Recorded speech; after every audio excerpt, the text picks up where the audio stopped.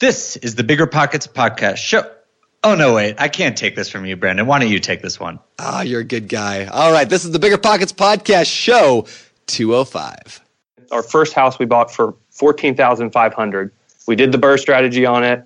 We rolled into the next few. And 5 years later, we bought a $2 million apartment building.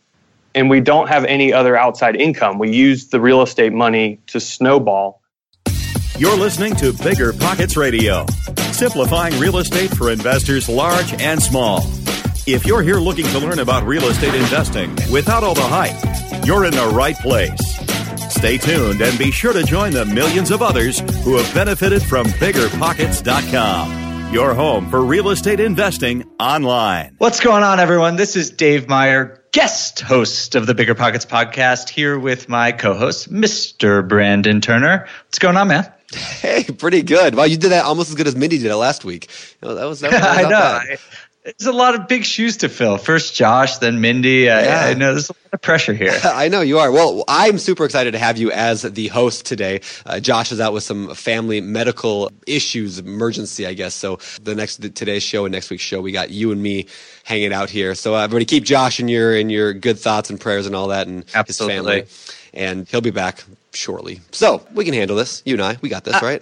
I think we got this going pretty well. So what's going on? How was your Thanksgiving? It was good. I went to Minnesota, hung out with the family. You know, that's always fun. What about you? I went back to Providence, where my sister lives, and it was great. Lots of food, good family, but back to work now.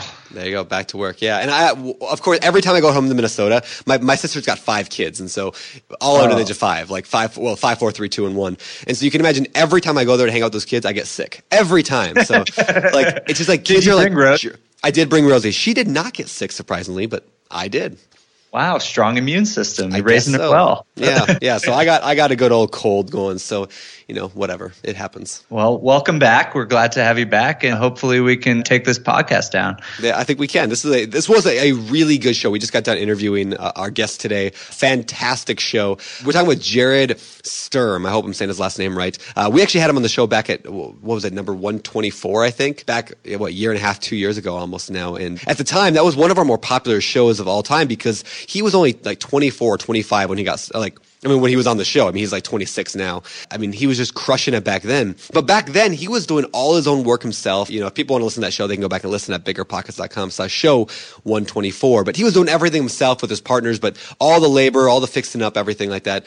But today, his business is quite a bit different, and they've really made some huge turns in their business, which is pretty cool. It's awesome. It's a really inspiring story to hear just how successful he's been over the last couple of years. And I was shocked to hear that he was 26 years old. Aside from maybe Scott Trench, who works at Bigger Pockets, he is the most mature 26-year-old I've ever talked to. Yeah, he gets it. Got a great perspective on not only real estate, but life and giving back to the community. And he's just a really interesting guy. I think you're going to really enjoy this show. Yeah. And I especially loved his discussion. Towards the end of the show, we talked about how he negotiated on this big apartment complex purchase with the commercial loan department of this bank. He negotiated every single aspect, ended up getting $100,000 off his down payment, basically, negotiated away $100,000. Amazing. That's an unbelievable story. I can't believe he actually succeeded at that. We might need to pull him in on future negotiations. I know. I was clearly very good at it. Yeah, next time I need a bank loan, I'm going to have him come in and pretend to be me. Fantastic. Exactly. Anyway, well, you guys, you'll listen to that in just a minute. But before we get to the actual show, we had a couple quick housekeeping things to get up. So first of all, let's get to today's quick tip. All right, today's quick tip is if you are ready to really dig into any particular subject, go to the Bigger Pockets guides. You can go to biggerpockets.com and under the education tab, just click on guides. There you can see the ultimate beginner's guide, of course, very popular, how to rent your house, how to start wholesaling. If you are new to real estate, this is an excellent way to really dig in on a particular topic and sort of get your bearings before digging into other aspects of the business. Yeah, and they're really expensive though, aren't they? Oh, they are extremely free. Oh, okay. They are as free as they get. They are as free as they get. Yeah, free guides. So, yeah. So go check those out. You have no reason not to, and they are right there on biggerpockets.com. There you go. All right. Well, good deal.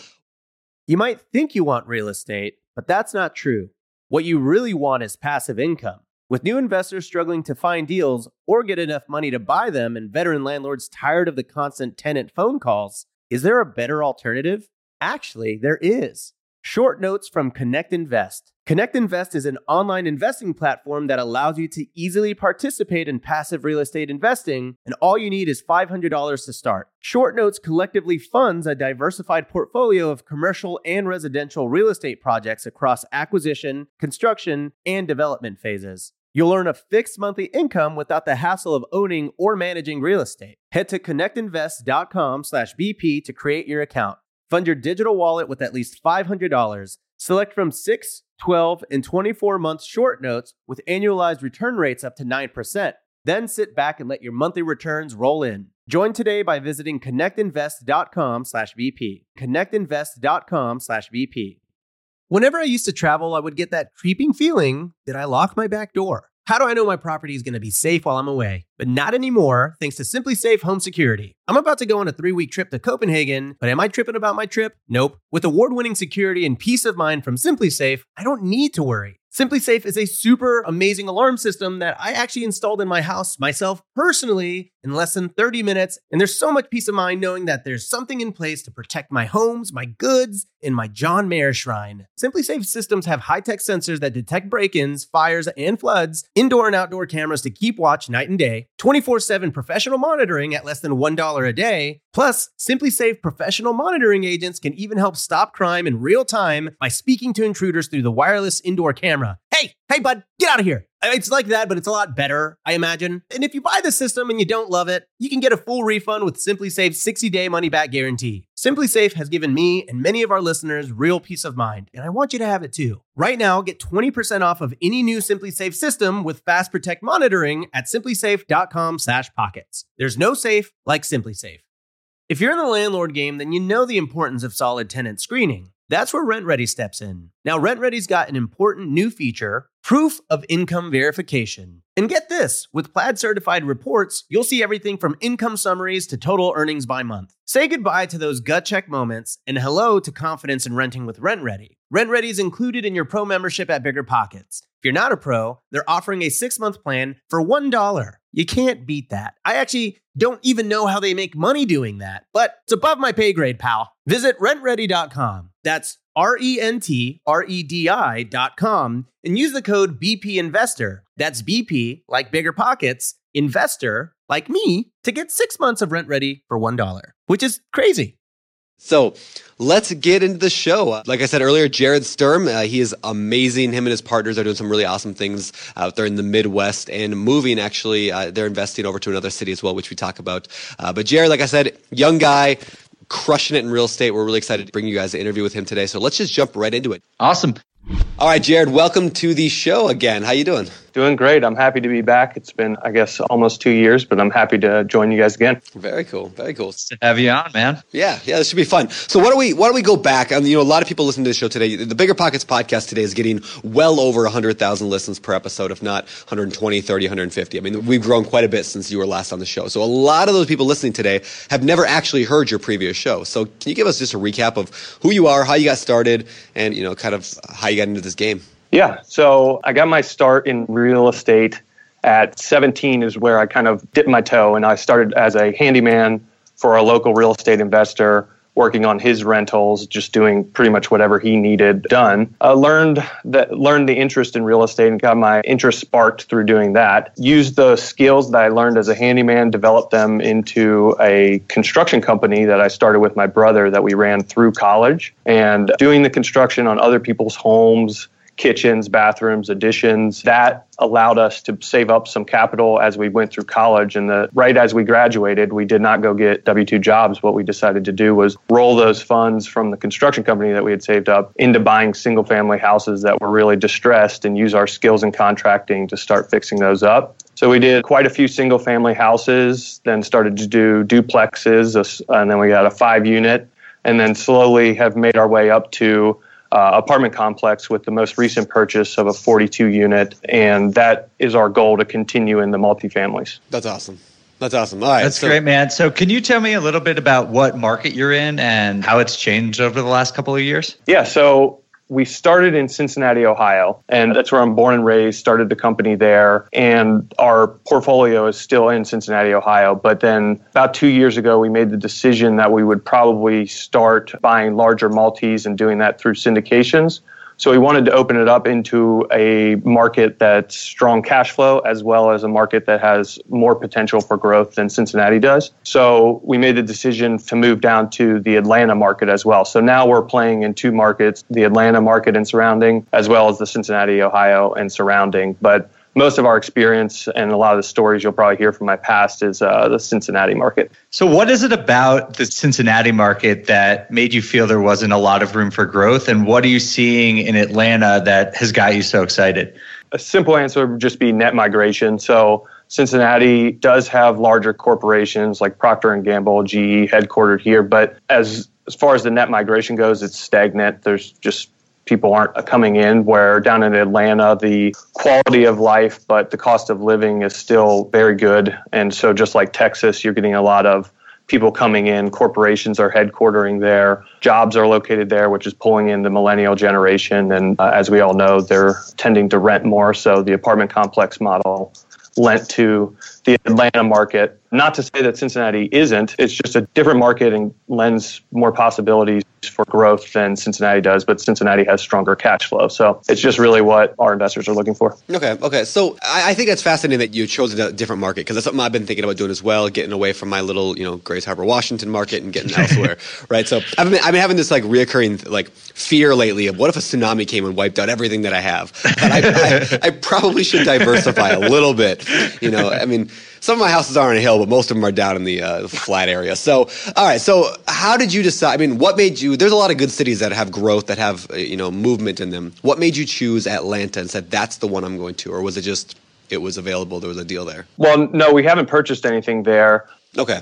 And the answer behind that would be more so on my brother, who's my business partner. His formal education, he did the construction with me, but his formal education is economics with a focus in real estate. So he's the one that will do more of the market analysis and dig into those net migration numbers and sub-markets within them. And we saw that, those numbers of the cost of living comparing to the quality of life and all his data that he put together, we put a pin in the map and said, let's shoot for Atlanta. There was other options, around in Texas, and were a lot of good options, but we decided that market would fit us best. Okay, that makes sense. And so you guys you're planning to go, moving forward from now, you're going to start looking at Atlanta primarily. Is that what you were saying? No, so just sourcing both markets. One of my partners is still in Cincinnati and able to oversee, whatever we're doing here. And then myself and my other partner went ahead and moved down to the Atlanta market to put boots on the ground. You actually moved there. Oh, wow. I either missed that or we glossed over it. But all right, so you moved to Atlanta.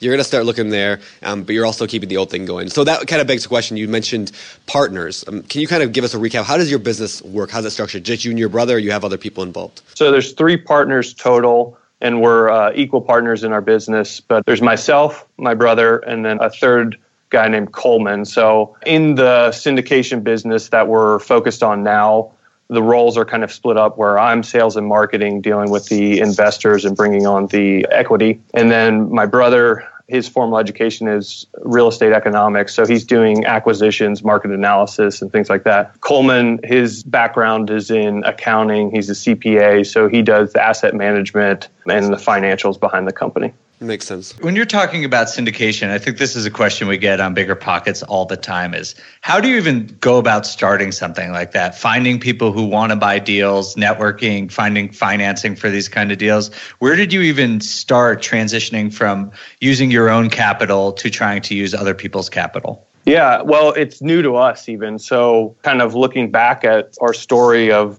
starting in the single families, then slowly getting into duplexes, then the small multis, and then going into larger stuff, that, I kind of glazed over it. It sounded like a quick process, but really it was, 5 years of full-time, a lot of work, grinding it out. It wasn't easy in any fashion. And all of that was done with our own capital. And we did that for a couple reasons, but mostly because how we viewed capital was that is money that someone traded their time to earn. So we wanted to prove our own concept with our own money and prove we could do it before we ever went out and said, hey, everyone, are you interested in investing in our company?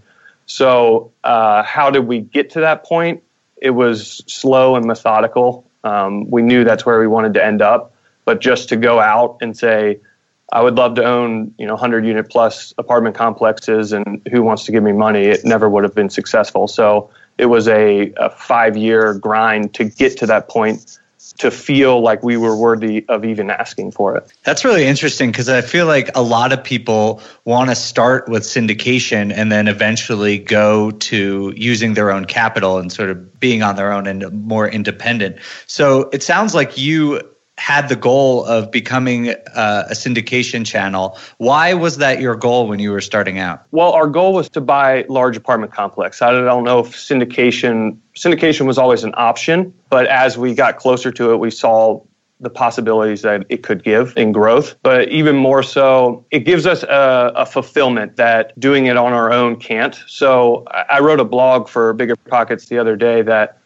one of the reasons behind syndication for us was we're able to reach a level of self-fulfillment that I feel like is possible through syndication. So what I mean by that is, could I reach my financial freedom on my own without raising money from equity investors? And the answer is yes. I live a pretty simple life. I'm a simple guy. So I'm only 26 now, and I'm pretty close to that number already. So if I just took my foot off the gas and coasted to 30, I'm probably going to hit it, because it's a pretty basic lifestyle that I enjoy. So why even bother doing the syndication? It's just a lot of extra work. I got to learn the whole business model. And the answer really is because I think financial success and like self-fulfillment or spiritual fulfillment, whatever you want to call it, is a very different thing. So for me, self-fulfillment or spiritual fulfillment is, how can you be the best you can be while also helping others be the best they can be? And for me, I've found this niche in real estate that I've had very good luck in and have proved myself over and over. And so I think I can help others who maybe don't have the channels to find the returns, or even if it's just advice, writing on the blog. I do it, every 2 weeks I write a nice long blog to help others out. And that's really one of the reasons for syndication, is because it gives us an ability of self-fulfillment more so than just, we need money.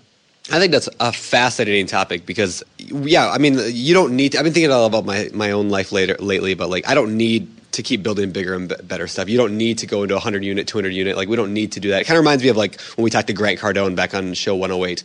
He talked a lot about that kind of same topic. You don't need to get richer and richer and richer, but it's not even about getting richer and richer and richer. It's about are you fulfilling your potential? Are you doing what you like to do? That self-fulfillment versus, hey, I've got my 30 properties, they're cash flowing, I'm going to sit down and coast. I'm going to go work at McDonald's for the next 40 years of my life because I hit that goal, right? It's interesting perspective, I guess. And I think obviously when you're just starting out, having that financial freedom goal, having a number there is great. It's important to know where you're getting to, but that's not the goal of life to get to that point either, I don't think. Right. And to that point that's kind of what is your why? Everyone always mentions that. What is your why? Yeah. And mine has evolved over time drastically. In the beginning, the first 5-6 properties, it was my why was because I need to eat and I need a roof over my head. And, if you're thinking of the hierarchy of human needs, or Maslow's, I think it's called. Yeah. In the beginning, that was my why. I got to feed myself. I need a roof. And then the next one was I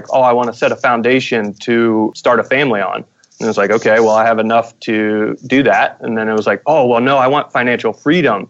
Then I won't ever have to, trade my time for money. And then I was okay, well, I can see that, I'm not there yet, but I can see in the future, this is going to happen. This is very achievable. So it was well, my why then shifted into more of the self-fulfillment, helping others. And how can I do that? How can I do that the best I can do it? And for me, that's real estate. So that's why I continue to push on, and that's why we're exploring this business model. That's great. That's awesome. All right, so let's go back a little bit and go back to the last show. We talked to you a lot about how you got started, how you found your first few deals. We did all that. At the time, I don't remember how many units you had. I think you had 20 total units or something like that when we had you on. You mentioned now you bought an apartment complex. I definitely want to dig into that here in a minute. But can you kind of fill us in on the last year and a half? So for those people who heard the last show, and if you haven't, go listen to it at biggerpockets.com/show 124.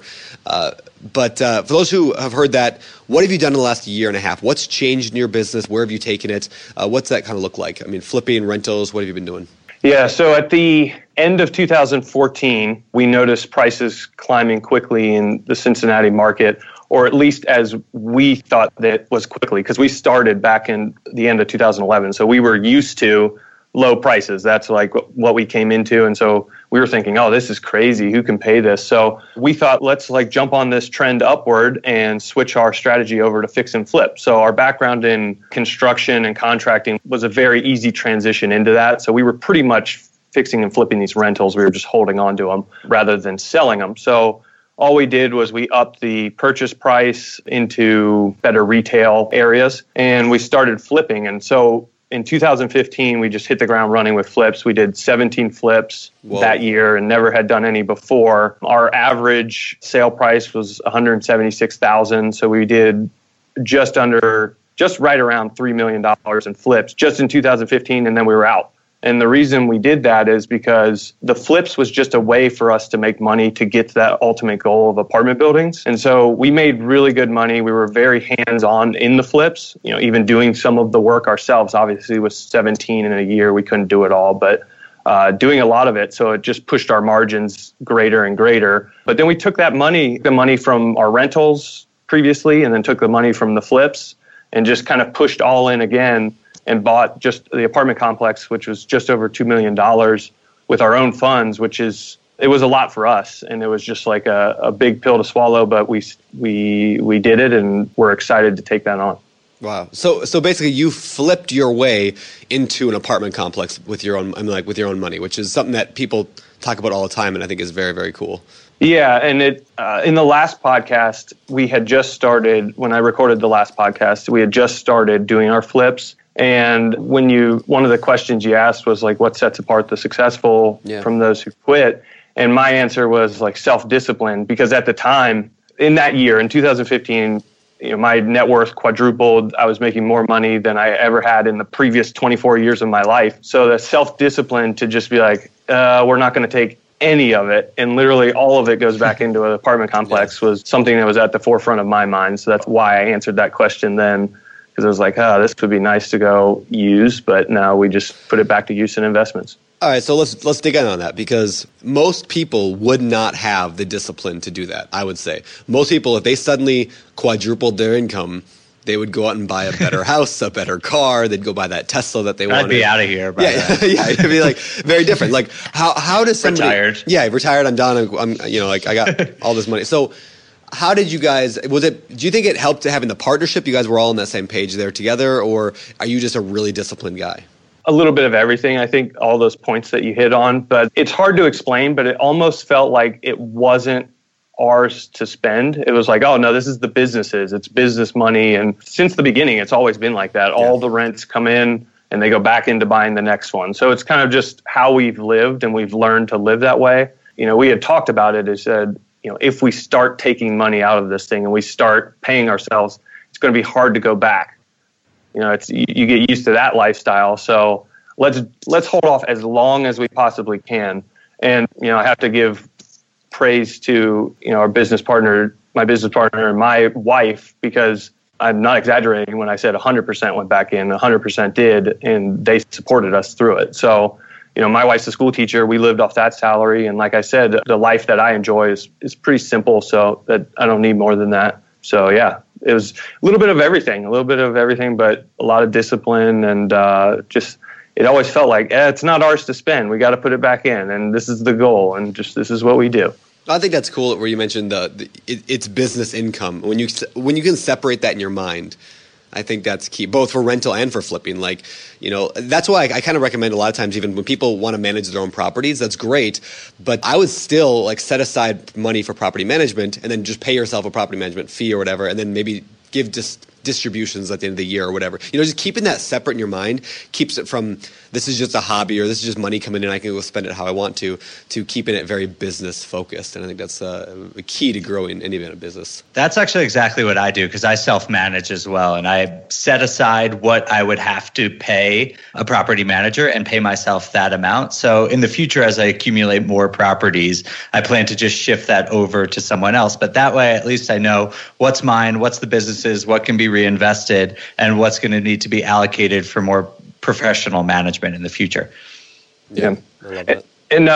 And with the 42 unit, we knew we were looking in that $1 to $3 million price range, and we were going to get leverage on it. But even with leverage, that was a lot of money for us to put down on that building. So one of the things that we did in preparation for buying this 42 unit building was try to get our ducks in a row so we could look better for banks. And we've worked with our primary lender is just a portfolio lender in the Cincinnati area. But one thing we did was we shifted our business accounts into their bank almost a year prior to purchasing this property because we were doing cash out refis on some of our previous rentals. And as most of the listeners might know, that's not a taxable event, so it doesn't show up on your tax returns. So what we were doing was we were letting them watch our finances go in and out, the flip money go in and out. It would go out, it would come back more. It would go out, it would come back more. And so we were trying to give them more confidence in us than what we could produce on a tax return. And so we shifted all that over there. And that really, I think, helped us a lot get this financing for this deal because on paper, it might have been difficult to underwrite us for a $1.8 million loan. Yeah, that's awesome. Can you tell us a little bit more about the 42 unit that you bought? How did you find it? How was it? Well, you told us a little bit about how it's financed, but can you tell us a little more details about that deal? Yeah, I'll dig into it. So sourcing leads was different because the multifamily apartment industry kind of sits separate from the 1 to 4 unit stuff. So it was new to us. And what I did to find leads was I built a list of all the brokers who had anything listed in Cincinnati. And then I also went to the auditor site and built a list of anyone who had bought a 20 unit or more in Cincinnati in the past 15 years. And then I scrounged to get phone numbers and I started out like, I'm going to call 20 a day. And I would burn out because it would be like, just so many no's or, just like, oh yeah, sure, I'll let you know. So then I pared it down to, I'll call 3 brokers and 3 owners. And that's what I just did every day. And I would add to the list and then I would just rotate. And so with this 42 unit, it was about 3 months into me looking for a deal. And of course, we looked at lots of them, but they just didn't pan out or our offers didn't stick. And 3 months in, I called one of the biggest brokers in Cincinnati, does the most volume, and I just said, hey, I know we talked about a couple months ago and I want to see what's on your radar or what's coming up. And he said, actually, a deal that fits your criteria perfect is about to fall out of contract tomorrow officially. And I said, well, where's it at? I'll go look at it tomorrow. Can I meet you? We'll go there today. What do you got? Send me the financials. Wow. And so he sent it to me. And then the very next day we went and looked at it. And like all real estate, big or small, we knew if it works, we need to be able to pull the trigger fast. So that was how we found the 42 unit, was just through cold calling. And we saw opportunity in it that I think some of the other potential buyers missed. And we saw that opportunity by using our background in management as well as our background in construction. And so I can kind of jump to that if you guys would like. Oh, I mean, I think that's awesome. It's just kind of proof that you make your own luck. Like you could say you got really lucky that it fell through the day after you were calling about it. But if you hadn't been calling, there's no way you would have known about that. So good for you for hustling like that and obviously found a great deal because of it. I was just curious before you jump into the next part can you tell me a little bit more about the criteria that you were using when you were making these cold calls? What were you asking the brokers for and how did you go about developing that criteria that you were looking for? Yeah, that's a really good question. And one thing I did to help with that process was I put not all of the criteria, but most of the basic points into just a PDF that I could, after our phone call, I would just be like, oh, well, I'm going to send it to you just so you have it.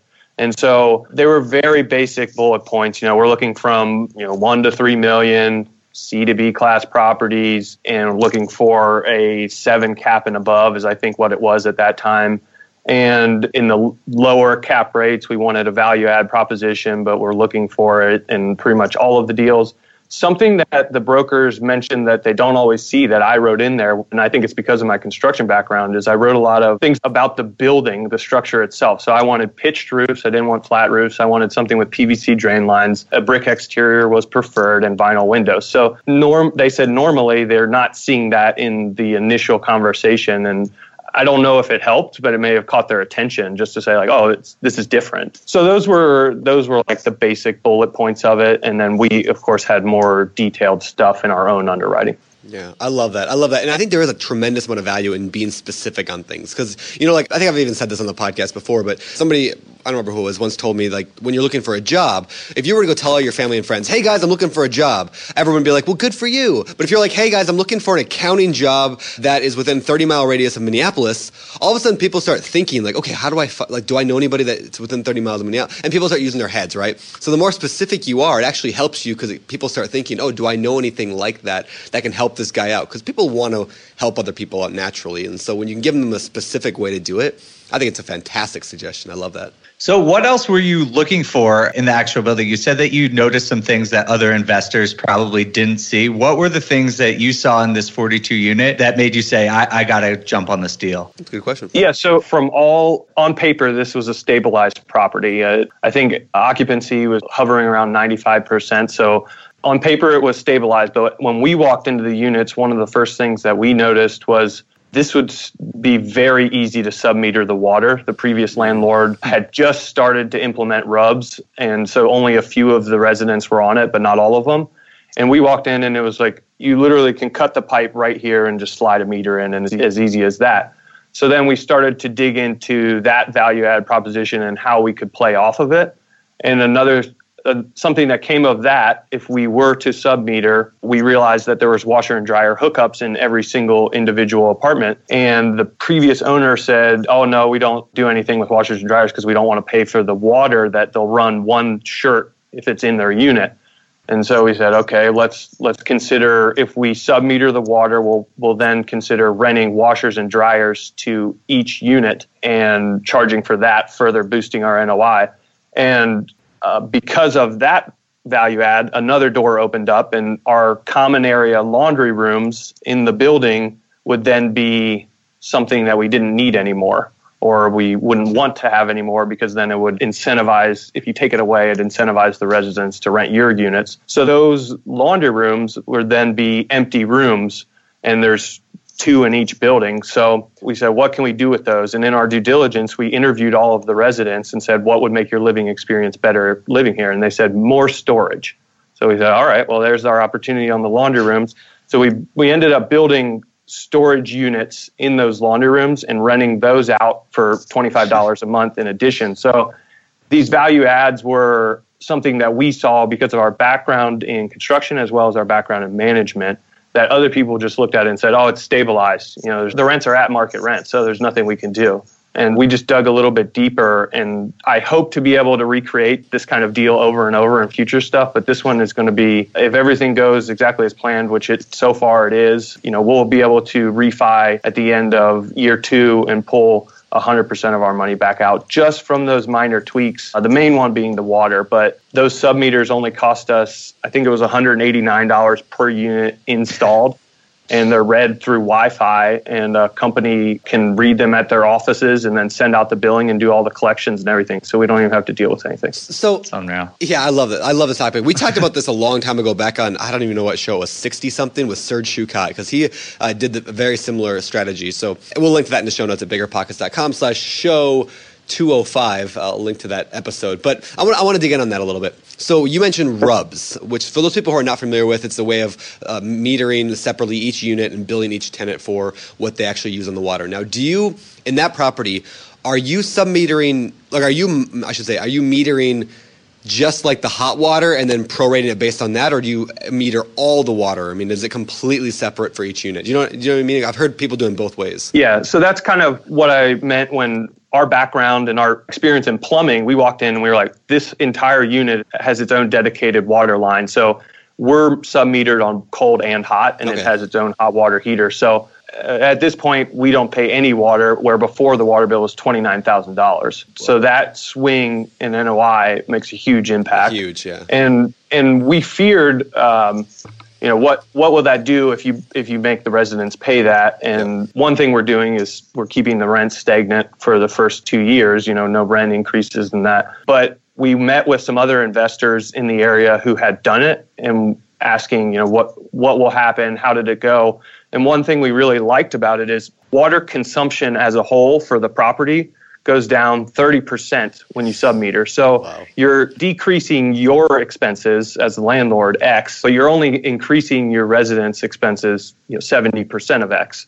So it doesn't have as big of an impact. Now, we've already completed all the submeters, and we didn't lose a single tenant over it. So we made them aware of it. We were slowly putting them in, and we said they'll go active at this date, and everyone seemed to understand. And we kind of pitched it or framed it as now you have the opportunity to save money. If you want to use less, will affect you positively. That's amazing. That's really fantastic. I mean, I mentioned back in show 60, which was 2.5 years ago, I would love to do that in my apartment complex. The reason I didn't is because the water lines are so convoluted in there. So the hot water, the hot water is separate. The cold water though is just, the upstairs will share with the downstairs on the same cold line. So I couldn't separate it. Now, like I said earlier, I could do it just on the hot water and just monitor hot water usage and then bill them proportionally based on that. But it felt a little weird to do it, and I never did it. But I took my triplex last month, and we sent out a letter to everybody and said, hey, by the way, you guys are now responsible for your own water,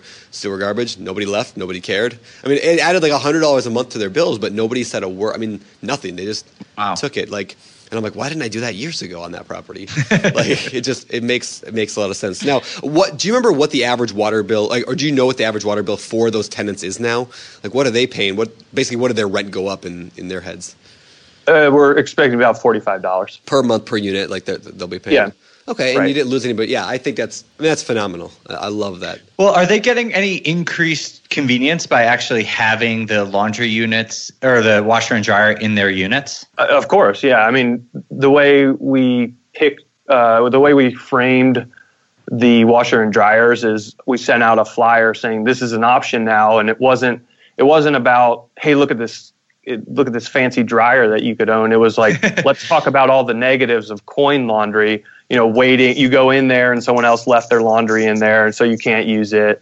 Or, you have to stay home and time your laundry to be able to get it. So we focused on the negatives of coin laundry to start pitching the washers and dryers. But that's right where we are currently in the value add process. So we've already done the submeter of the water, and now we're just implementing, just this week, starting to do those washers and dryers.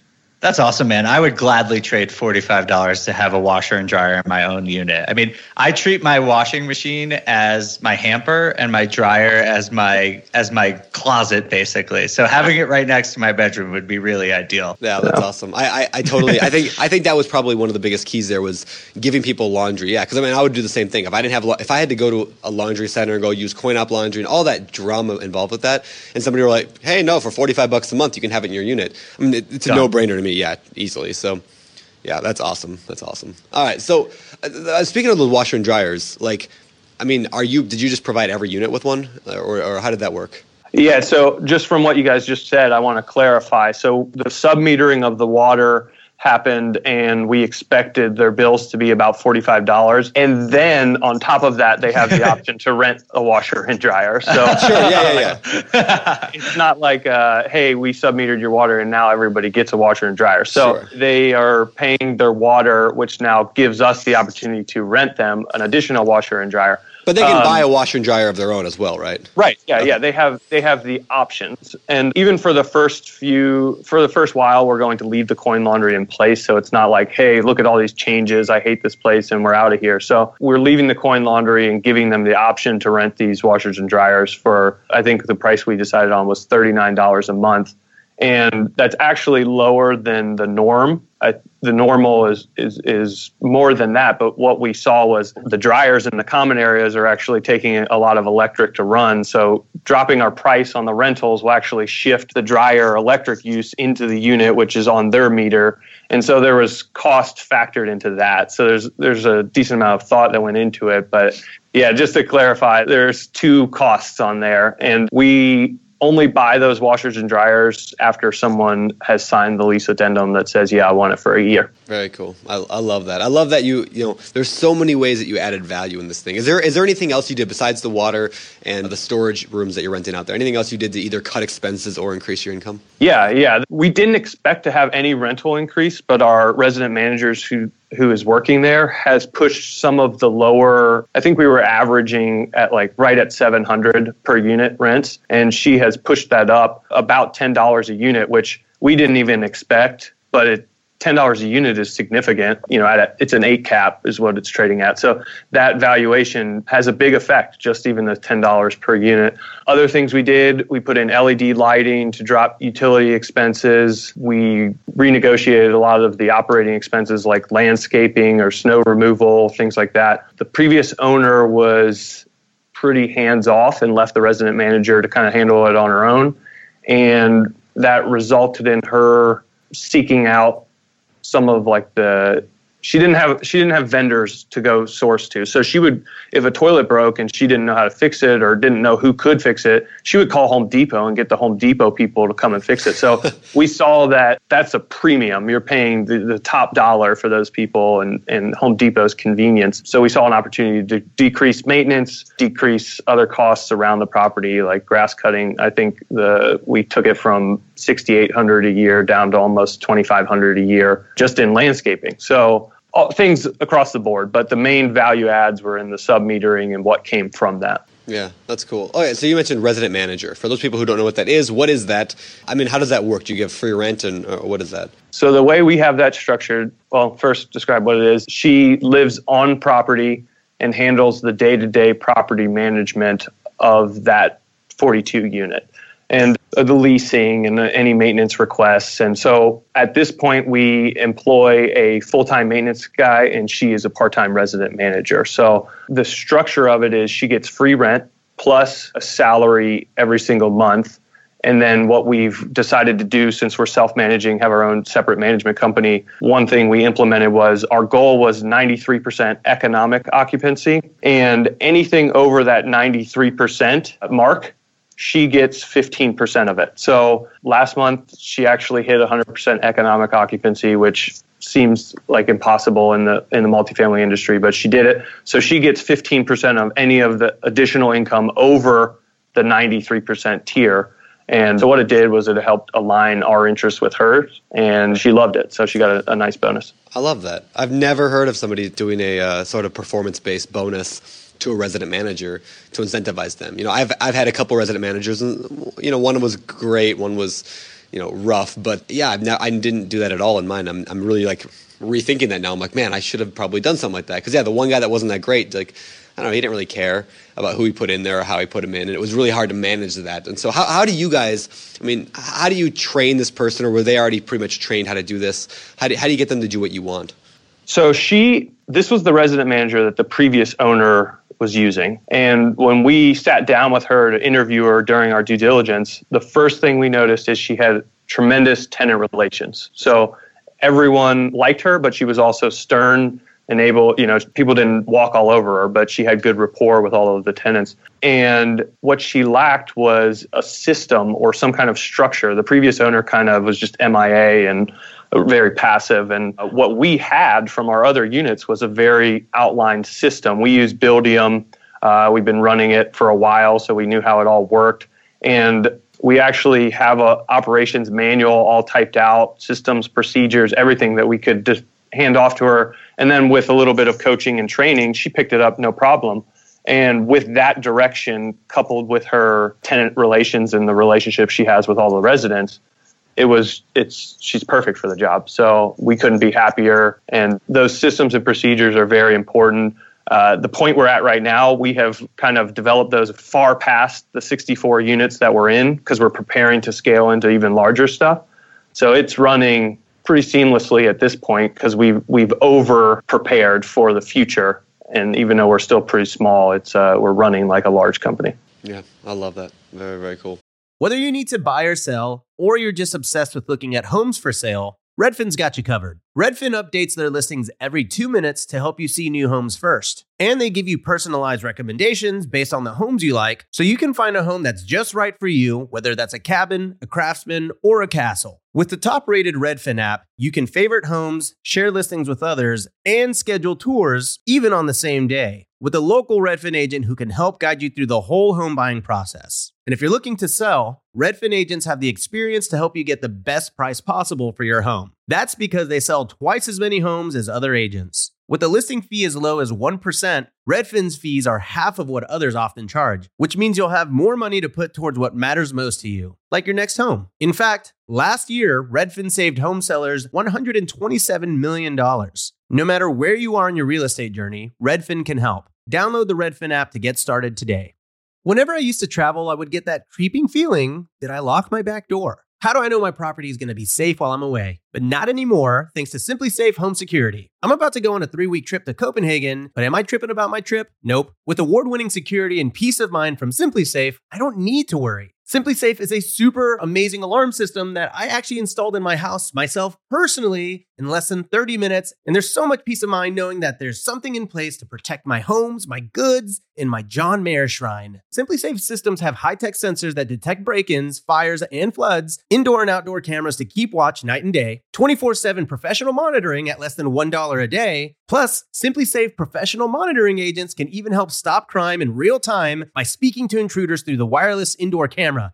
Hey, bud, get out of here. It's like that, but it's a lot better, I imagine. And if you buy the system and you don't love it, you can get a full refund with SimpliSafe's 60-day money-back guarantee. SimpliSafe has given me and many of our listeners real peace of mind, and I want you to have it too. Right now, get 20% off of any new SimpliSafe system with Fast Protect monitoring at simplisafe.com/pockets. There's no safe like SimpliSafe. We're always looking for ways to improve, searching for better. But when it comes to hiring, the best way to search for better is by matching with quality candidates. If you need to hire, you need Indeed. Indeed is your matching and hiring platform with over 350 million global monthly visitors according to Indeed data, and a matching engine that helps you find quality candidates fast. Ditch the busy work. Use Indeed for scheduling, screening, and messaging so you can connect with candidates faster. And Indeed doesn't just help you hire faster. 93% of employers agree Indeed delivers the highest quality matches compared to other job sites, according to a recent Indeed survey. Leveraging over 140 million qualifications and preferences every day, Indeed's matching engine is constantly learning from your preferences, so the more you use Indeed, the better it gets. Join more than 3.5 million businesses worldwide that use Indeed to hire great talent fast. And listeners of the show will get a $75 sponsored job credit to get your jobs more visibility at Indeed.com/biggerpockets. Just go to Indeed.com/biggerpockets right now and support our show by saying you heard about Indeed on this podcast. Terms and conditions apply. Indeed.com/biggerpockets. Need to hire? You need Indeed.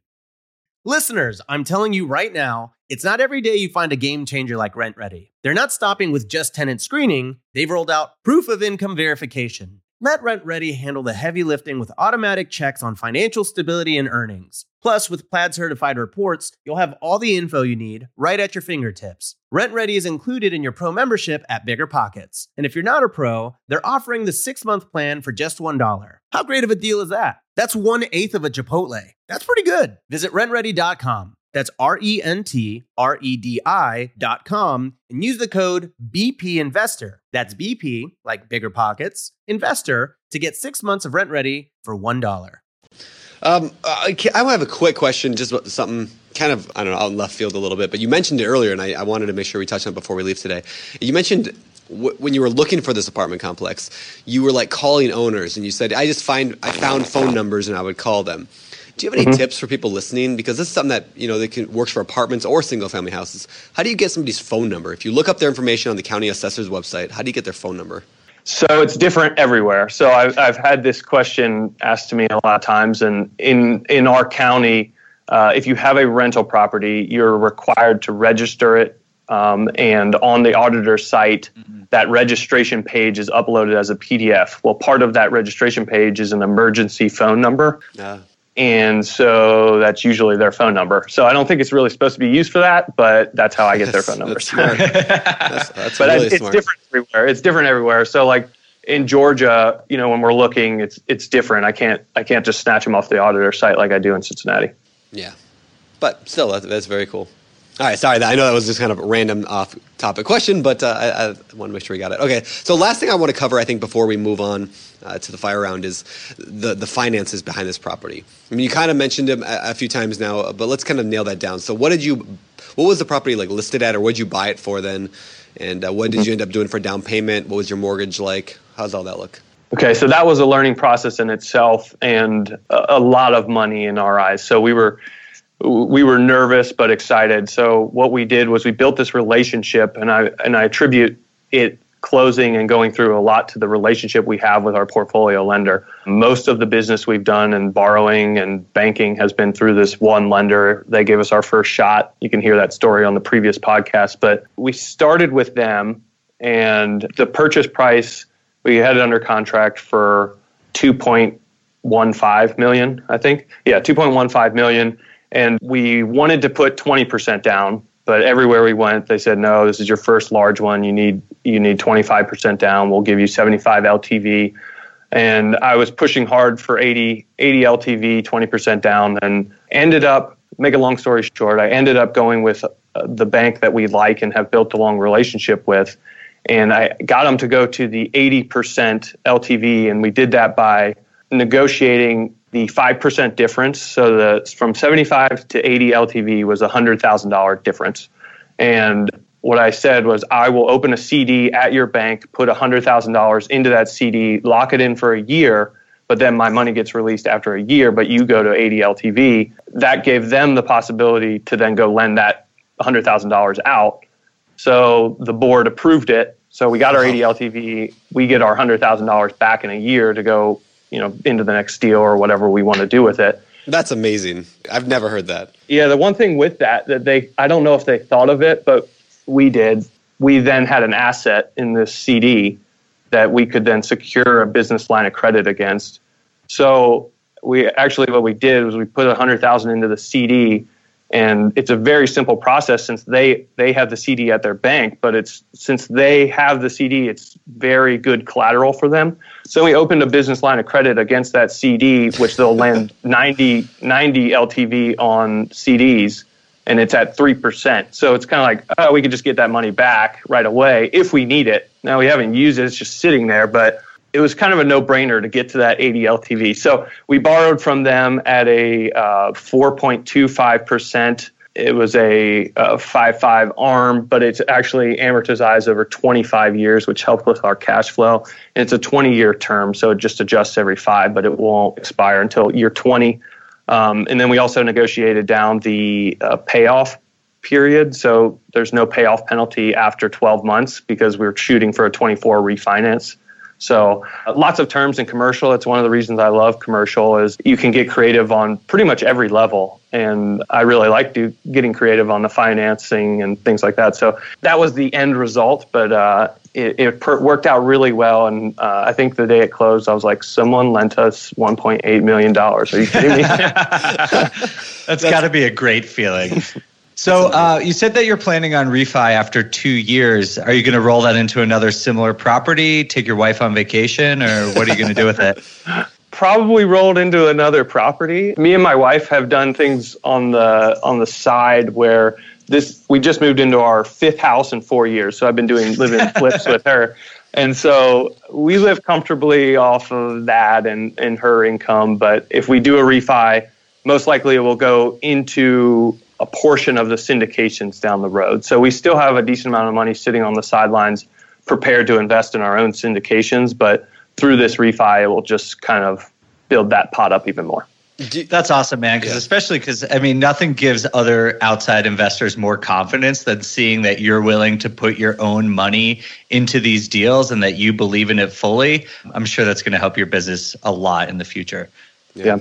Yeah, what do you think that property is going to be worth when you get it appraised in 2 years from now to go with the refinance? I think we had it coming in at like 2.75, somewhere right in there. It was right at the break even where we would be returning 100% of our funds, and that's analyzing at the same cap rates, everything. So as long as the market cooperates for the next 18 months, we should be good. Yeah, that's awesome. That's very, very cool. Again, that's one of the reasons I love, apartment complexes, because you can do fun things like that. Essentially what you're doing is like the the BRRRR strategy that we talk a lot about, the buy, rehab, rent, refinance, repeat. You're basically doing that on a large scale. That's pretty much what value-added apartment complex investing is. So you can refinance it, pull the cash out, go do it again and again and again. And there's some fun creative financing with the commercial departments, as you were talking about. Right, and you're dead on. It is the BRRRR strategy, and we've been doing the BRRRR strategy since the very beginning. So one point one of the reasons I wanted to do the podcast is because I want to inspire people to get started, but also bring a reality to it, to real estate investment, saying it hasn't been easy, but it's very possible for everyone. So I have not had a W-2 job. In 5 years, our first house we bought for $14,500. We did the BRRRR strategy on it. We rolled into the next few, and 5 years later, we bought a $2 million apartment building, and we don't have any other outside income. We used the real estate money to snowball, and that snowball, it feels like it's getting pretty big, so I can anticipate the next 5 years being even better. And I just wanted to drive that home to all the people who are listening and thinking, oh, I can't do this, or how would I ever do this? And it's like, we did that only through real estate. We didn't, we don't have side jobs where we're doctors, lawyers, and we didn't have a ton of money to start. Started at 21 and now 26, and it has grown quickly. So by doing this podcast, I hope to inspire others while also being real about it, that it wasn't like, oh yeah, I just bought this house and all of a sudden it was easy and then we were buying $1 million apartment complexes. Yeah, no, I think that's cool. And I think your story is awesome. Yeah, every time we talk, I'm just blown away at like your ambition, yet like how this is like not something, it's not like this is overly complicated stuff that nobody can do. I mean, anybody can do this if they just put their mind to it and work it. I mean, everything works if you work it. So I think that's awesome. Well, cool. Well, hey, why don't we shift gears here, start to wrap things up, and head on over to our world famous fire round. It's time for the fire round.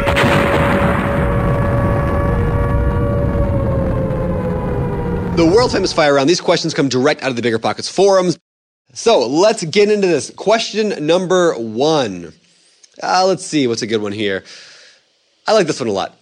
If you were just starting out and only had $15,000 saved, how would you start? In today's market, if you're able to get bank financing, I would buy an inexpensive rental with leverage and sit on it for a year, getting some experience and figuring it out, seeing if you wanted to purchase more. So leverage is easier to get now, but $15,000 in at least the markets I'm in can get you a decent little rental, single family. So that's how I would take it. Okay. All right. And as a former handyman, what is a skill that every real estate investor should know, and what is one that they should absolutely leave to the professionals? Oh, I love that question. Well, that's hard because we kind of took it to the extreme. Like one of our 5-unit apartment complex, we rewired out to the telephone pole and put in all new panels and replumbed it and everything. So we were kind of got to the stage of more than handyman, and that was a huge part of our success. It was doing that stuff. But just as a handyman, learn how to cut a clean line with a paintbrush without some tape, because you're going to be painting a lot. So that would be for the handyman. But if you're going the next stage up, it might transition. Cool. Yeah, the paint line thing, that's very true. My wife did all that for years. I mean, she's probably done 100 miles of paint lines, before we finally got her out of that side of the business. So she was my lead paint line drawer. All right, next question. How can somebody brand new get into apartment complexes? You went that journey, you kind of snowballed into them. But how does somebody, if they wanted to do that as their first deal, how would you recommend them getting there?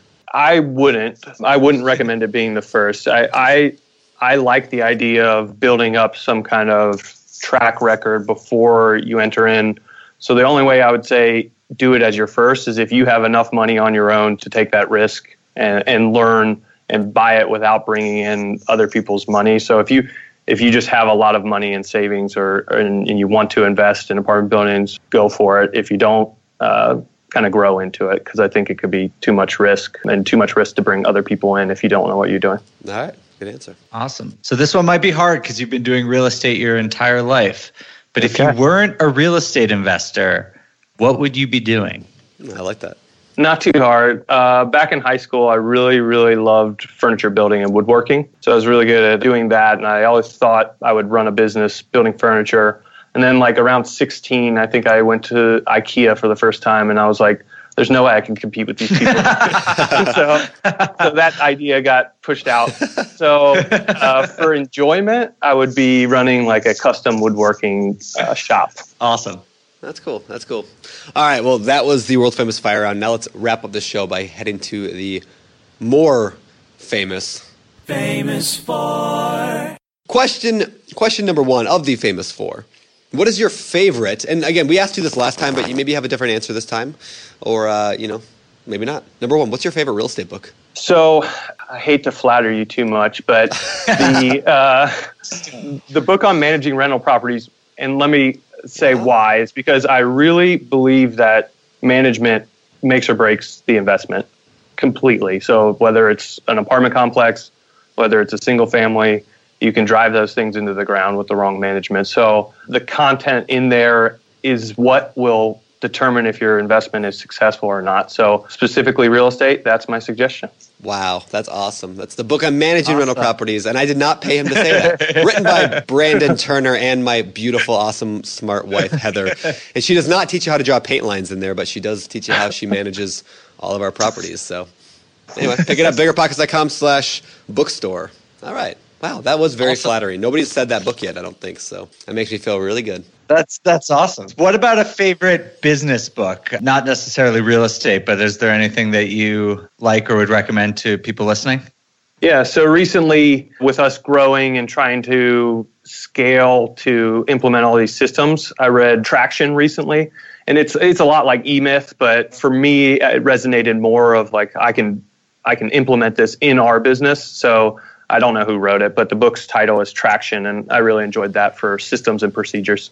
I don't know who wrote it either, but Josh Dorkin gave me that book right when I started here at Bigger Pockets. It's a great book.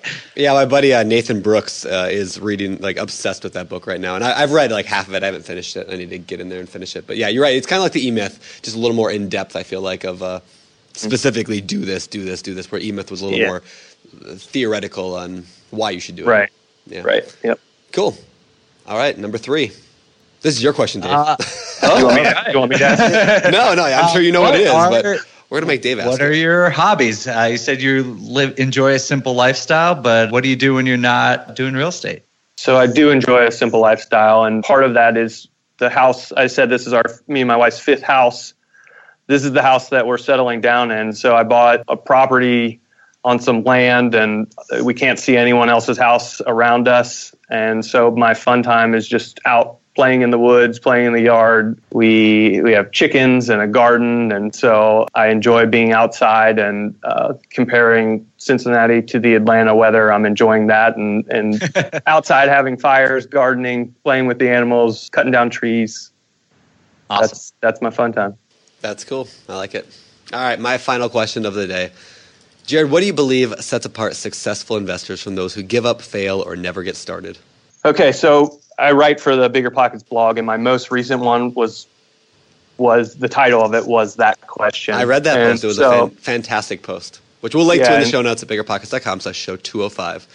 So. Yeah, please do, because it's too long for me to try to explain here on the podcast. But really what it boiled down to was lots of people answer that question in different ways, and they're all right. So it could be hustle or grit or perseverance. It could be metrics, tracking systems. All of them are right, but they come at different times to be the most important part of your business. But all of them, as you build your business, are important throughout the life cycle. So maybe you're beginning and hustle and grit is what will get you going.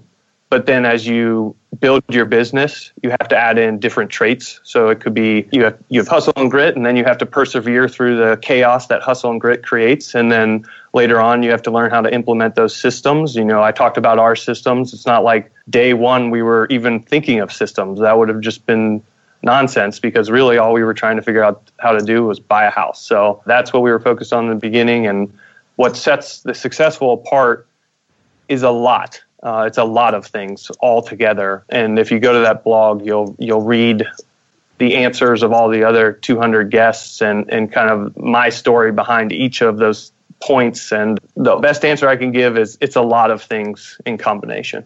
Fantastic. Great. Fantastic. All right, last question, man. Then we'll let you get out of here. Where can people find out more about you? Bigger Pockets is a good one. So I'm pretty active on there, helping out with the blog, and then I try to stay on the forums. You can reach me there. Our company has a website, SNS Capital Group. So Stephen, Nancy, Stephen, capitalgroup.com. And either of those will work great. And you'll find me there. I'll be happy to help anybody out. Again, that's why I do the podcast, is hopefully help people out. So feel free to reach out. I love it. Well, very cool. Great, man. Thanks for coming by. We'll have to check back in with you and hear how that syndication business is going in a couple more months. Yeah. Hopefully we got something off the ground. Awesome. All right, Jared. See you around. All right. Thanks a lot, man. All right, and that is our show with Jared Sturm. Hope you guys enjoyed that. I know I definitely did. Like I said, that at the beginning, that commercial loan negotiation topic was just mind-blowing. I love that. I can't believe they were able to accomplish that. I mean, that's the difference between buying a 42-unit property and something a lot smaller. He just in that seemingly small little thing was able to exponentially grow his real estate business. Yeah, huge like that. And I love that they're using, the value add stuff. They're figuring all those creative ways to make more income and decrease their expenses. And I don't know, it really makes me like, I need to sit down and really look at my apartment and say, am I really maximizing my income the most I can, or am I really cutting expenses where I should be, or can I do more? Because I'm sure I can do more. And Jared just proved that. I'm sure we all could. Yeah, it's awesome. He's a great example of someone who has used his creativity and previous experience and brought it to his new business and really maximized it. I'm also really interested to follow up with him in a couple months and see how this syndication thing is going. Yeah. I don't know, you know more about the podcast to me, but I think moving to a new market must be pretty tough. Yeah. Oh my gosh. I'm sure it is. Like, I know my market really well. You know Denver really well, and I know Western Washington. But like, yeah, if I were to go jump into Atlanta or something like that, like that's a big hurdle. So absolutely. I feel like it's smart to move down there though. Like if you go and walk around, ride your bike, get a feel for the neighborhood, It would help. But we'll definitely have to maybe bring him back a third time and see how that goes. I think that'd be cool. I also want to bring up one more point that you brought up during this show. I thought was fantastic. Was this idea of like I don't know. It wasn't that he like knew certain things. It was like he took action. I don't remember the exact phrase you said earlier, but basically like it was like I'm trying to remember exactly how you phrased it. But yeah. Anyway, it was basically like he just went out there and started doing things like with the cold calling, right? Like it was just like I'm going to go out there and just do this on day to day. It's not like I'm just going to let these deals fall in my lap, whatever. Like wait for them to come. They're there because I went from the luck, right? You phrased it like luck, right? How did you phrase that? Your own luck. Yeah, you make your own luck, basically. Yeah. Right. Because like everyone's like, oh, we got lucky. This happens all the time in life. You're like, oh, you got lucky because this happened to you. But you have to put yourself in a position to get lucky. Yep. And he's a great example of that because someone was going to get that deal. And because he was calling people every single day, it was him. And kudos to him because he found himself a really good one. Yeah, I totally agree. Yeah, I just love that topic of, yes, I mean, almost everything we do is luck. I mean, every deal I've ever got has a bit of luck involved, but it's there because I put myself, and you're the exact same way, I know. Like, yeah, absolutely. You put yourself in the situations and you're going to get lucky. Definitely. Well, cool. All right, well. All right, sweet. Let's get out of here, I guess. I don't know. You got anything else? People should leave us rating and reviews in iTunes, of course. Please do. And subscribe to our channel. If you're watching this on YouTube, make sure you click the subscribe button. That helps us out, and you get to watch all the future videos. And I don't know. What else you got? That's about it. I think next time we'll be recording from the new Bigger Pockets office, which is pretty exciting. We are moving tomorrow, so you'll have new scenery for those of you watching on YouTube. That's awesome. All right, last question before we get out of here. What are you watching these days on Netflix or on television? What's your show? What a prescient question. Have you ever watched The Americans? No. Oh, it's awesome. So it's this former FX show, or I think it's still going, but they have it on Amazon Prime for free. It takes place in the 80s, and it's about these Russian spies who have like ingrained themselves into American life. It's awesome. I'm completely addicted, and I've turned a couple people in the office onto it as well. What are you watching? I'll check that one out. What am I watching? I started watching Westworld, my new HBO show. That was good. How is that? Yeah, it's fascinating. I mean, it's big. It's big world.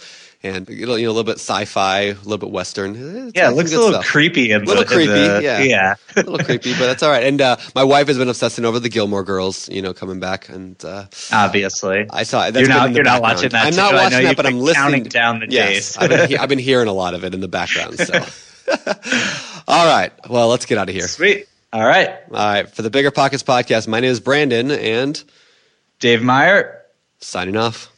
later. You're listening to Bigger Pockets Radio, simplifying real estate for investors large and small. If you're here looking to learn about real estate investing without all the hype, you're in the right place. Be sure to join the millions of others who have benefited from BiggerPockets.com, your home for real estate investing online. There's a reason small multifamily investing is so popular in the Bigger Pockets community. With just a 3.5% down payment, you can own up to 4 different units. Think about it. If you house hack and live in one of the units, you still have 3 different groups of tenants helping you pay down your mortgage every month, 4 kitchens and bathrooms you could renovate to increase your property value, 4 different Airbnbs, medium-term rentals, or other rental strategies that you can try in one property, all in just one transaction. Of course, the question is, where do you find a small multifamily property that you can actually afford? Which market and which deals are best for you? Once you close, how do you manage it, optimize it, keep scaling, and living your life without being tied down to 4 leaky toilets or 4 fussy tenants? All great questions, my friends. All to be answered in the upcoming Small Multifamily Bootcamp with Chris Lopez and Lekha Devatha. So if you're serious about growing your portfolio with this highly efficient strategy, head to biggerpockets.com/4, F-O-U-R, today and join us in the Small Multifamily Bootcamp. See you there. The content of this podcast is for informational purposes only. Past performance is not indicative of future results, and all host and participant opinions are their own. Investment in any asset, real estate included, involves risk. Use your best judgment and consult with qualified advisors before investing. Only risk capital you can afford to lose. Bigger Pockets LLC disclaims all liability for direct, indirect, consequential, or other damages arising from reliance upon information presented in this podcast.